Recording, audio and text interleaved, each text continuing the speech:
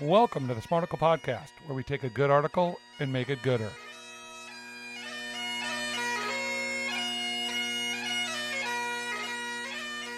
Welcome to a good old-fashioned Man Talk Monday. He's Brandon, a man. I'm Larry, a man. Just two men, which seems to be perfect if you're hosting a Man Talk Monday. Before the men stuff here is your 5 seconds of silence brought to you by the Smarticle podcast. Okay, before we get going, was there ever a time in your life, Brandon, where you weren't a man? I just think we should get this out there. It's a point of information. Larry, whatever you feel like when you're born is what you are. You know that. Okay, good. My pronouns are he, him, they, it. I feel like I mostly need to give this disclaimer on Man Talk Monday. If you're a gal listening in, you're like, oh my gosh, it's Man Talk Monday. I don't need to tune in. Although what you're going to be getting is the backside of water. You're going to literally see something from the men's perspective that maybe your husband isn't telling you, and you might have a better understanding of what men go through. Would you agree with that? Yes, I think that's a very, very good way of putting it. So your wife could listen in secretly, Brandon, to be like, aha, I knew he was struggling with his AI robot addiction. And, didn't use that. Yes, she could. I suppose if that was true, she could tune in and find that out. We are going through a post entitled Falling Down and Moving Up. Can I give you a smidge, Brandon? Mm-hmm. Falling down and moving up is the most counterintuitive message in most of the world's religions, including Christianity. We grow spiritually much more by doing it wrong than by doing it right. That just might be the central message of how spiritual growth happens, yet nothing in us wants to believe it. I heard this story once why everyone around the world comes to Silicon Valley and why we have more entrepreneurs than anywhere else in the galaxy. And that's because our culture in America of failure is not that big a deal. Like, you open a business, you lose some money, you go bankrupt, then you usually do that like 3 more times, and then your 4th business try, it works. But like in other countries around the world, if you fail at business, you bring shame to your entire family. There is no room for bad ideas and business failures in other countries around the world. So here's my point. In the U.S., we're outstanding at business failures, horrible at failures, which is flip-flopped, right? Horrible at what failures? We're horrible at, we're good at business failures, horrible at spiritual failures. You stumbled on the word. And then it seems like that's flip-flop. Well, I do wonder to the degree that what the need is for a spiritual life would create that.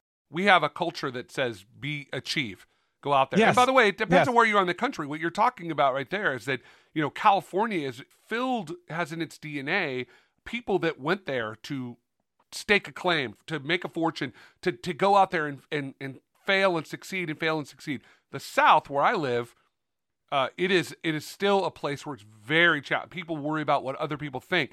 So I think it was like in 2016, there were like 27,000 patents handed out in California. And in the whole South, all the former Confederate states, 8-9 states that were like 1,200. Like they're just nobody creating stuff because they're worried about if they fail, they look bad. So worrying about failure stops you from actually succeeding. I think that men, and this is a generalization, obviously there could be women involved in this too, but I think that men in general have such a hard time because we're taught you got to blow up, you got to, the most important people are coaches, are wealthy entrepreneurs. They're people that have succeeded. We're not looking at the guy that started the 5 businesses and still slogging along. We're not saying, wow, that guy is just persistent.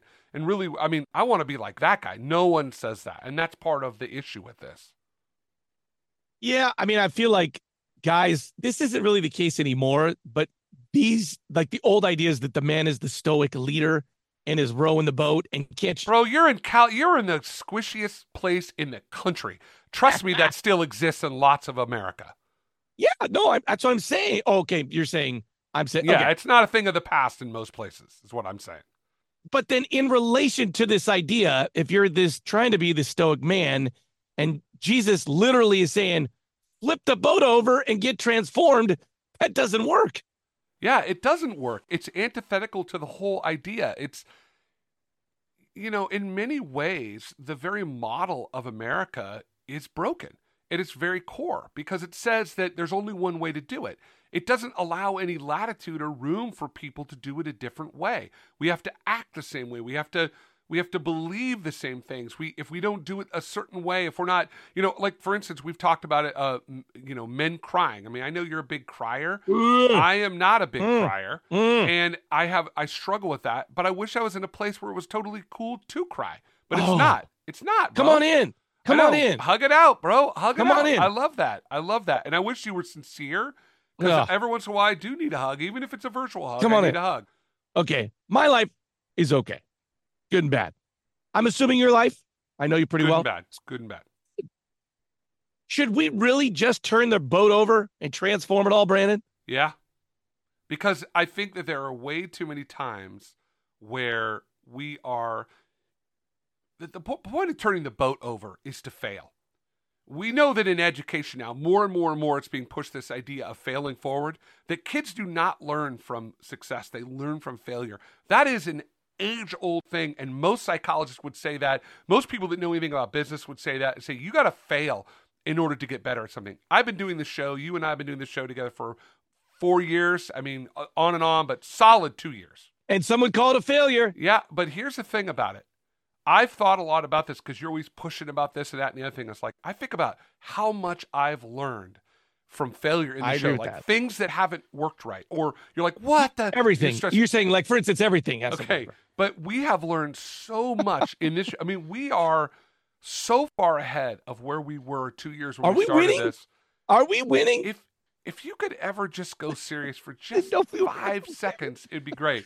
Yes, I do think that. And I hope that you say that to your kids. Like, hey, man, I know you're struggling in school now, but that's going to pay off in the long run. You'll be like, hey, Ellis brings home his F from, whatever. I'll be like, hey, listen, I know that's a failure, but I'm failing with Brandon at the Smarticle podcast. So we're both failing, which means we're really winning. Do you ever say that? Have you ever had that honest conversation about, hey, man, I fail all the time and it's okay? Have you ever had that conversation with your kid? I got some great news for you in regards to me and my family and people that know me. Nobody looks at me and goes like, success. You are absolutely 100% wrong. Most people look at me like, bro, you are so wrong. I think most people look at you and are intimidated. I truly do. I think they think you're a goofball, but they think you got that Larry. He's always happy. He's always having a good time. He's always crazy. He's always like, they have no idea the struggles that you go through in your life because you don't let them see it. Okay. This is the last point I'd like to get to. Let's turn that around. Let's not talk about that. Let's get to the last point because I think we need to bring in Jeezy here. Okay. Got to bring in the big Jeezy. Jeezy, Matthew 19:30. The last really do have a head start in moving toward first. And those who spend too much time trying to be first will never get there. Jesus essentially makes this point a lot. It's coming from, like, if you believe in a Christian or if you believe in Jesus is saying the last is where to be. That's counterintuitive, man. Who's the most famous person in history that you can think of other than Jesus? Alexander the Great. Right. Alexander the Great died at 29, 27 years old. He was poisoned.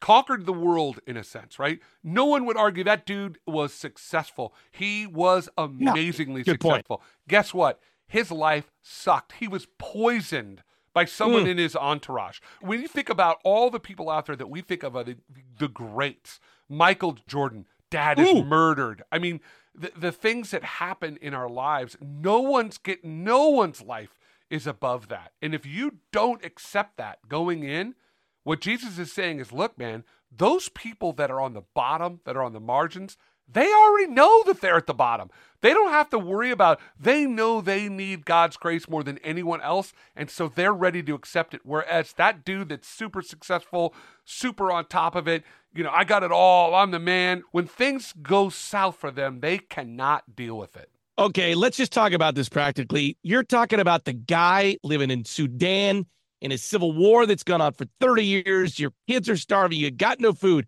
That dude's the winner. Yes. That dude is, if you look at the world as infinite, i.e., if you look at we're going to live forever, and you're talking about 50 years on one little, now, if you don't believe that, if you believe that once you're done, you take a dirt nap and it's over, then yeah, maybe you're right. Maybe you get whatever you can. But I think the whole point of this, the reason I follow this dude Jesus is, because I don't want to believe that this is it. Now, other people would say, well, it's crazy, you're just making this up. Maybe. But I want to believe that there is more after this. And the way I'm able to embrace that and understand it fully and completely, this idea that Jesus tried to teach, is I have to say, I need to put myself last. I need to consciously do that. I live in the wealthiest country in the history of the world. We are also the most medicated country in the history of the world. So if we're the wealthiest and happiest country, why are so many people sad and miserable and taking medication to fix that? Because it doesn't lead to happiness. It doesn't lead to peace. The only thing that leads to peace is recognizing that you are at the bottom, that that's just the way it is. And when you can do that, then you can start actually moving upwards. Well, this is like the first time that I was never thankful that I wasn't Michael Jordan, Brandon. I didn't know that. All right. I'm so thankful I'm not Michael Jordan. Well, Brandon, I'd like to first just thank you for being a man. So Sure. thank you You're for being welcome. a man, and by the man your whole life. Yeah. So I appreciate that. And also telling me that people don't look at me and tell me that I'm a failure. Brandon, thank you.